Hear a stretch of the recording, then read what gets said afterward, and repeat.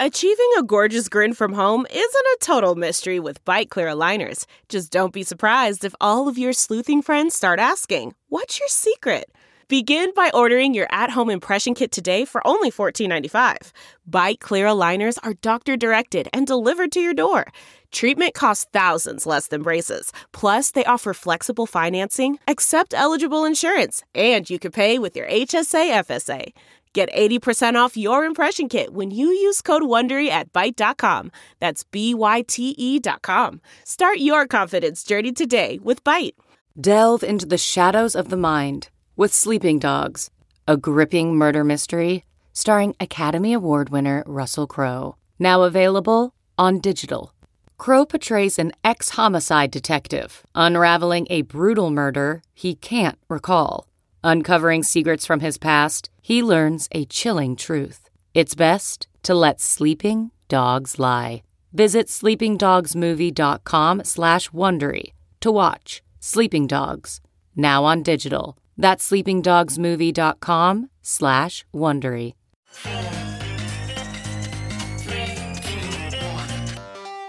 Welcome back to The Breakdown with me, NLW. It's a daily podcast on macro, Bitcoin, and the big picture power shifts remaking our world. The Breakdown is sponsored by Nexo.io, Arculus, and FTX, and produced and distributed by CoinDesk. What's going on, guys? It is Friday, April 22nd, and I am incredibly excited for today's show. It's something that is deeply personal for a ton of people, and I've wanted to do a show on this for a while. Before we get into that, however, a few housekeeping notes. There are two ways to enjoy the Breakdown podcast. You can either listen on the CoinDesk Crypto Podcast Network feed, which features both the Breakdown as well as other CoinDesk shows, or you can listen on the Breakdown Only feed, which has just this show. Both come out the same day, with CoinDesk coming out in the afternoon and the Breakdown Only feed in the evening. Whichever feed you are enjoying the show on, please go subscribe to it, give it a rating, give it a review. Believe it or not, those things actually do help the show get discovered. And if you want to dig deeper into the conversation, come join us on the Breakers Discord. You can find a link in the show notes or go to bit.ly/breakdownpod. Finally, a disclosure as always, in addition to them being a sponsor of the show, I also work with FTX. All right, so real estate is fascinating for a lot of different reasons.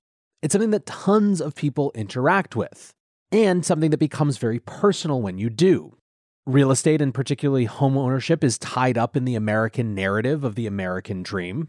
And even beyond that, given how many people make money elsewhere and then get into some version or some form of real estate as well, there's clearly something intrinsic about our desire to be connected to land and connected to property. It has become a part of a new aspiration in the FIRE movement, financial independence, retire early, which is something you see all over Instagram and TikTok and basically any social channel, and is largely driven by people who are using real estate among other strategies to try to become financially independent and get out of the normal rat race. And of course, on the negative side, real estate was an important part of the Great Financial Crisis, the most significant defining economic event of our times. And if you've been paying attention even a little bit, you also probably know that real estate right now is absolutely crazy. The S&P CoreLogic Case-Shiller Index puts house prices up 19.2% on average over the last year and 31% since the start of the pandemic. The increase is even higher in what they call desirable cities, with, for example, Phoenix up 50.9% and San Diego up 42.5% in 2 years. The same index considers 65% of US markets to be overvalued, with only 26% of markets as normally valued and only 9% as undervalued. And just to be clear that this isn't just the norm of things, the long-term average of annual price increases in the US was 4.9% over the 3 decades prior to 2020. Like I said, if you spend any time on any of these social channels, you've probably seen videos of people lined up around the block for an open house for a seemingly crappy little house in the suburbs in any one of dozens of major American markets. There's an increasingly desperate tone around it. This is a post from Reddit that was shared on Twitter. "I'm so done with home prices and crazy price bidding by rich assholes. The house across the street from my parents was built in 2014 and sold for $185K at the time. I went to college aspiring to own a simple home like that. At the time, going through college 2014 to 2018, I thought, I will work really hard until I'm 30, save up for a down payment, and then I will be able to afford a starter home like this with a spouse. 4 days ago, the house was listed for sale for $540,000. Today, it sold for $935,000. Literally, what the f***? I have lost hope in everything. I'm stuck living with my parents because I can't afford anything. My apartment that I rented in 2018 to 2019 was $800 a month. Right now, it's $2,800 a month, and in order to qualify, your income must be 3x the monthly rate. I feel so defeated. Everything I worked so hard for in the past 10 years is officially out of reach. This is hardly a unique post. You see things like this every single day. Now, the questions swirling around this are, how can this go on? Is this another housing bubble like before the Great Financial Crisis? How are interest rate increases likely to impact this market? So those are the questions we're going to dive into today. But before we do, I just want to caveat this even more than usual that obviously I am not a real estate expert. This is an interest, but unlike crypto, is not something I spend every day looking at. Still, I think you guys will find this useful, at least if you're trying to wrap your head around what the hell is going on. So let's start by going back. Given how much the current discussion is a question of whether this is the Great Financial Crisis all over again, we probably need to go back and actually explain it. And to do so, we have to travel back farther to the bursting of the dot-com bubble and the recession that followed. Interest rates went from 6.5% in December of 2000, quickly down to 1.75% in December of 2001, and then bottomed at 1% in June 2003. Rates were held at 1% for a little under a year. At that time, there was a major push to get people who had previously had a hard time buying into houses. In October 2002, George W. Bush said, "We can put light where there's darkness and hope where there's despondency in this country. And part of it is working together as a nation to encourage folks to own their home." Bush wanted to, quote, use the mighty muscle of the federal government, which are his words, to achieve something that he called the ownership society. Congress passed the American Dream Down Payment Act in 2003, which provided $200 million per year spread across 40,000 families to assist with down payments and closing costs. The biggest change, however, was relaxing regulation in the mortgage sector. And in that context, a set of new products were created. Major mortgage brokers reduced underwriting standards and began writing mortgages like the infamous Fannie Mae and Freddie Mac Affordable Gold 100 mortgages, which required no down payment and no closing costs from the borrower. The assumption was that as long as the price of housing continued to rise, the loan couldn't go bad and cause a loss to the underwriter. This culture of lax underwriting and high commissions paid to mortgage brokers led to a huge increase in what were called ninja loans. No income, no job, no asset loans. These were loans written under a simplified documentation process designed to help people with hard-to-prove incomes like waitstaff and gig workers. These loans were based mainly on credit score, so basically if you could keep up with credit card payments, there was a good chance you could qualify for a mortgage. Many of these types of mortgages came to be known as subprime. Of the top 25 non-bank subprime lenders in 2006, only one was subject to the usual mortgage laws and regulations. And these non-bank underwriters made more than 12 million subprime mortgages with a value of nearly $2 trillion, representing over 10% of the U.S. housing market. When all was said and done, however, by September 2010, after the crisis, 23% of all U.S. homes would be worth less than the mortgage loan. If you've tried to get a mortgage recently, you're probably just shaking your head in disbelief about how different this was. In 2006, the minimum proof of income requirement was satisfied by a phone call to an employer with very little verification of legitimacy. The median credit score for purchasing a home is today 45 points higher than it was before the 2007 crash. The 10th percentile credit score, which is deemed the lower bound of creditworthiness to qualify for a mortgage, is now 657. Before the Great Financial Crisis, it was below 600. But it wasn't just how easy it was to get a mortgage, it was also the types of financial instruments themselves. If you've gotten a mortgage since the Great Financial Crisis, it's highly likely that it's a 30-year fixed interest rate loan. Currently, around 99% of mortgages in the US have that 30 rate fixed. That means, for example, that as the Fed increases interest rates, existing homeowners will not have to increase mortgage payments. In 2006, this wasn't nearly as common. Many of the loans out there were adjustable rate or balloon payments. These loans would have a discounted short-term interest rate called the teaser rate, which would then adjust up to market rates or in some case need to be refinanced at the end of the discounted period. These teaser rate discounts were often 5 or 6 percentage points below the rate that would apply for the rest of the loan. Approximately 90% of subprime mortgages issued in 2006 were this type of adjustable rate mortgage. This would become a problem. After those low 1% interest rates in 2003, the Fed started increasing rates.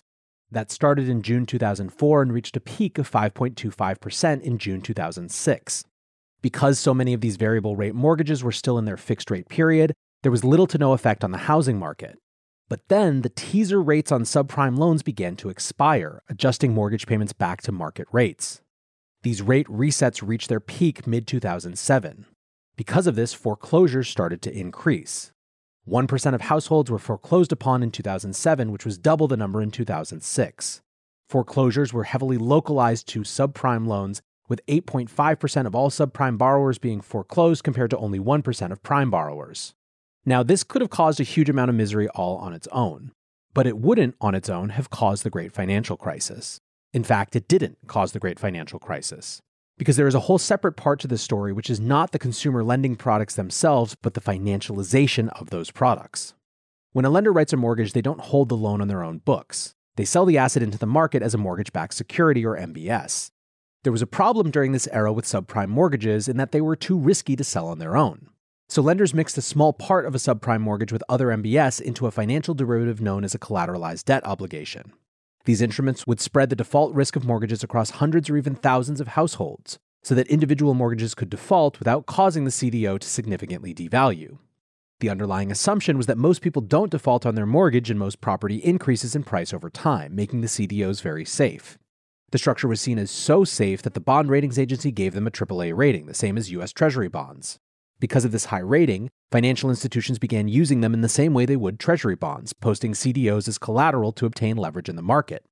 This leveraged collateral would typically be valued on a daily basis, with leverage in financial markets being super short-term, renewing every day in what's known as the repo market. So as we know, this didn't end well. And maybe the best way to describe it, at least in the depth of this show, is through analogy. One way to think about this chain of events is to imagine what would happen if you had to renew the loan on a car every day. You turn up and every day your car, the collateral of the loan is worth about the same amount, so your loan gets renewed. Then one day, someone smashes your car overnight. You show up to the loan office the next day to renew your lease. They look at your smashed up car and demand immediate repayment, because your collateral is no longer worth what it once was. When the value of CDOs started falling in value, they didn't drop slowly like Treasury bonds do. They dropped like a rock. So thousands of financial institutions showed up to renew their loans with their suddenly devalued collateral, and were refused loans on the same terms they were used to. Because they weren't able to make the same level of loan funds, they had to close leverage positions across the financial markets.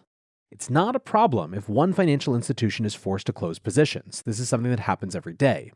It is, on the other hand, a gigantic problem if the entire network of financial institutions are all forced to close positions all at the same time, which is what happened in 2008. Now, the specific combination of causes of the Great Financial Crisis is and will continue to be debated. But the key takeaway for our purposes is that while yes, there was a housing crisis, it was not exactly the housing crisis that caused the GFC. It was a housing crisis that caused a banking crisis that caused the GFC.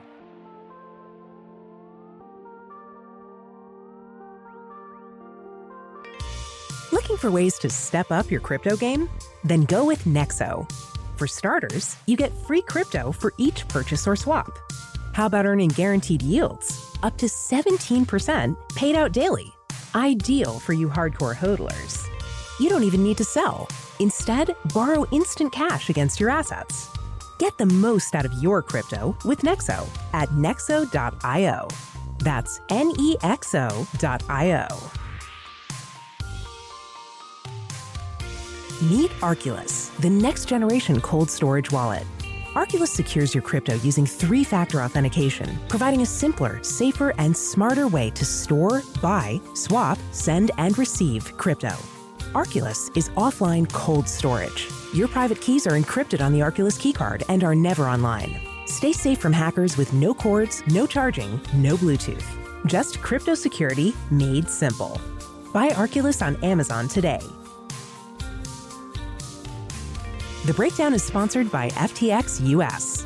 FTX US is the safe, regulated way to buy and sell Bitcoin and other digital assets, with up to 85% lower fees than competitors. There are no fixed minimum fees, no ACH transaction fees, and no withdrawal fees.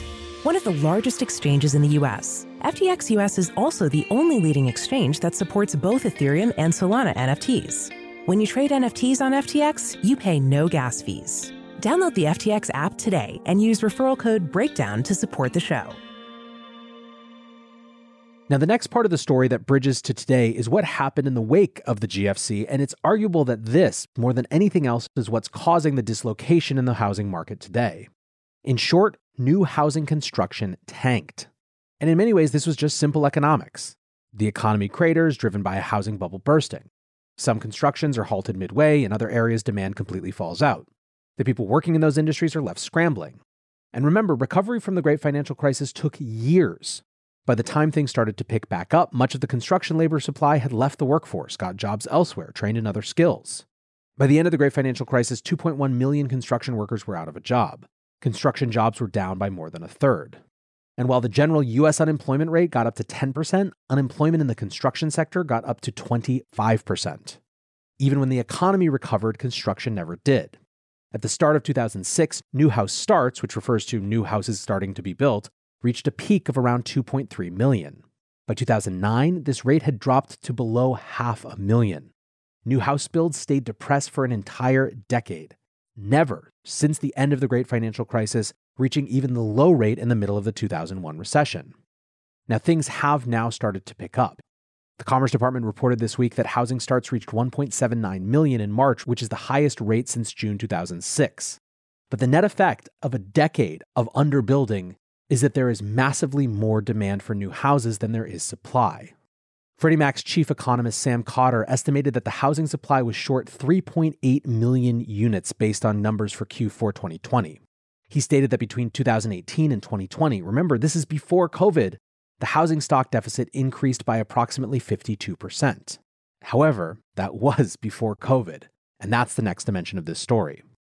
This is something that we and basically everyone else has discussed a lot, so we don't need to belabor the point.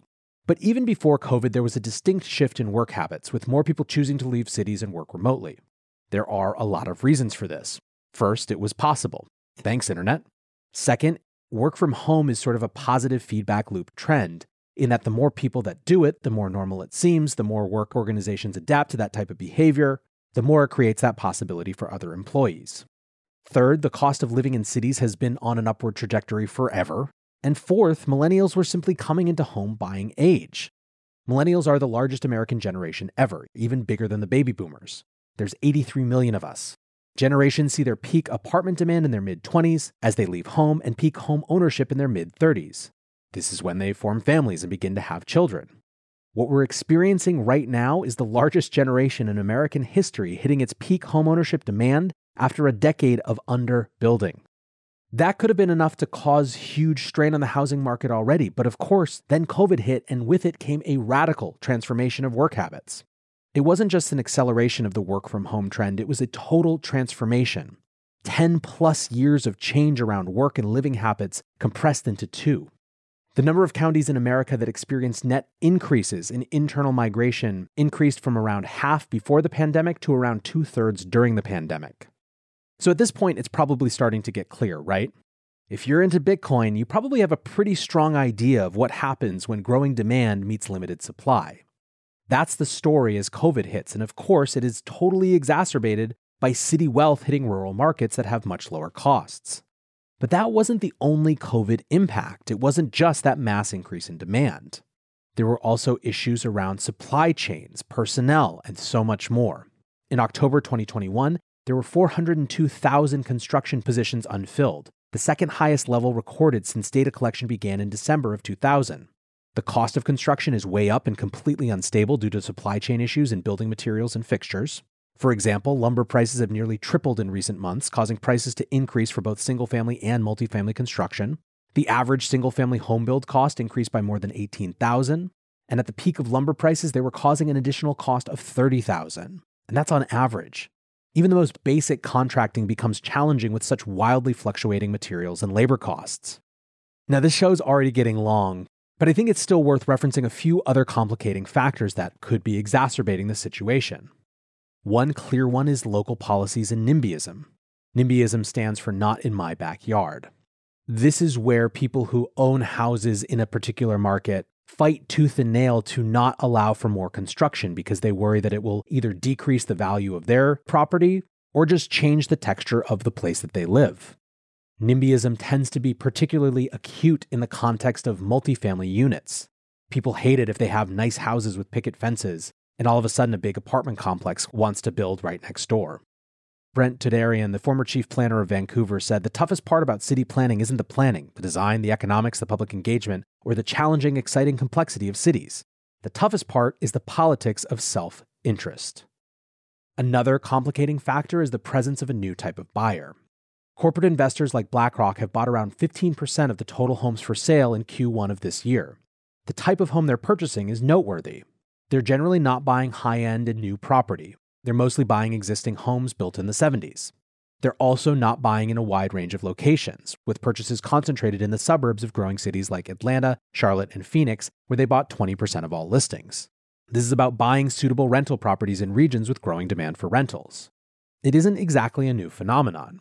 In 2019, it was estimated that professional investors owned 300,000 single-family homes out of the total rental market of 15 million homes and the total market of 80 million homes. The change has been in property selection. Prior to the pandemic, professional investor purchases were mostly in neighborhoods where few residents would qualify for a mortgage. Recent trends and growth in cities have moved this demand to more desirable properties in areas with tight rental supply due to population growth rather than bad credit. What that amounts to is that we're seeing an uptick in reporting of professional investors outbidding hopeful first-time buyers because they're now competing over the same properties. So what's my take with all of this? First of all, I do think that this housing moment is different than what happened before the Great Financial Crisis. As we discussed, the GFC was in part a housing crisis, but it was more a banking crisis. It was a crisis of collateral, a crisis of the specific types of mortgage instruments used. I don't believe that we're going to see 8.5% foreclosures like we did with subprime loans. Indeed, the great challenge to me is that I think we have an increasingly stark divide. For the people who own houses, this price appreciation is good in a way. The house that we bought in January of 21 has appreciated 30% in a little over a year. I could turn that into more credit that I could go use to buy another overpriced house. But at the same time, I also have a massive disincentive to sell. Who wants to go from the catbird seat to having to go fight in this market? To me, it feels like the rise in interest rates makes that worse. I was considering funding a home improvement project with a refi based on that increase in value, but taking out a new mortgage above 5% now would just be insane. So for those arguing that interest rate increases will slow down the overheating in the market, they might be right, but it's not really for wonderful reasons. People will be priced out of the market in new ways because they can't afford the new high interest payments. Existing owners will be even less likely to want to sell. Where this leaves things, I think, is that the only way out is building. We basically can't build fast enough. At the same time, I think that local politics and regulation in the form of what types of units can and can't be built is going to have to be a part of it. When it comes to the BlackRock buying home side of things, I candidly don't know exactly how to feel. I haven't spent enough time with it to really make a call.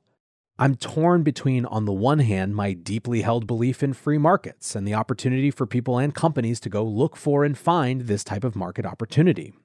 Going even farther, there was a big part of my life where I desperately wanted to rent a house in the country, and that wasn't really a thing that existed. So it does feel like there's a market opening there.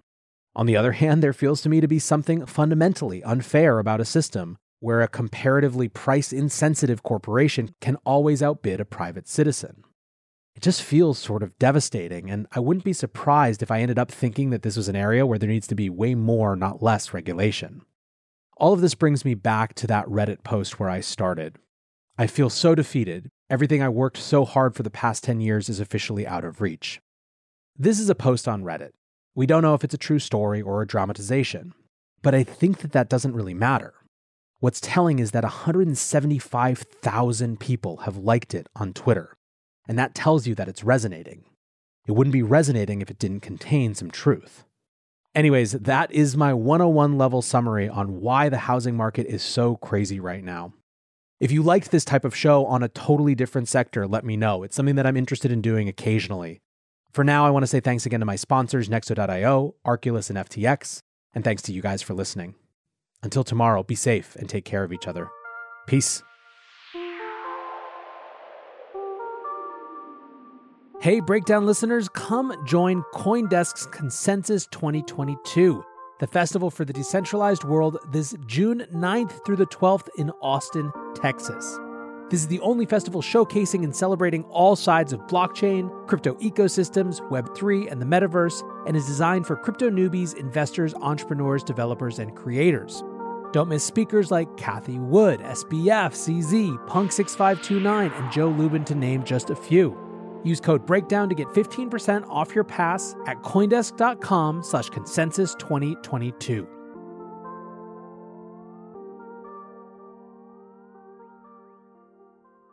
Look around. You can find cars like these on AutoTrader. New cars, used cars, electric cars, maybe even flying cars.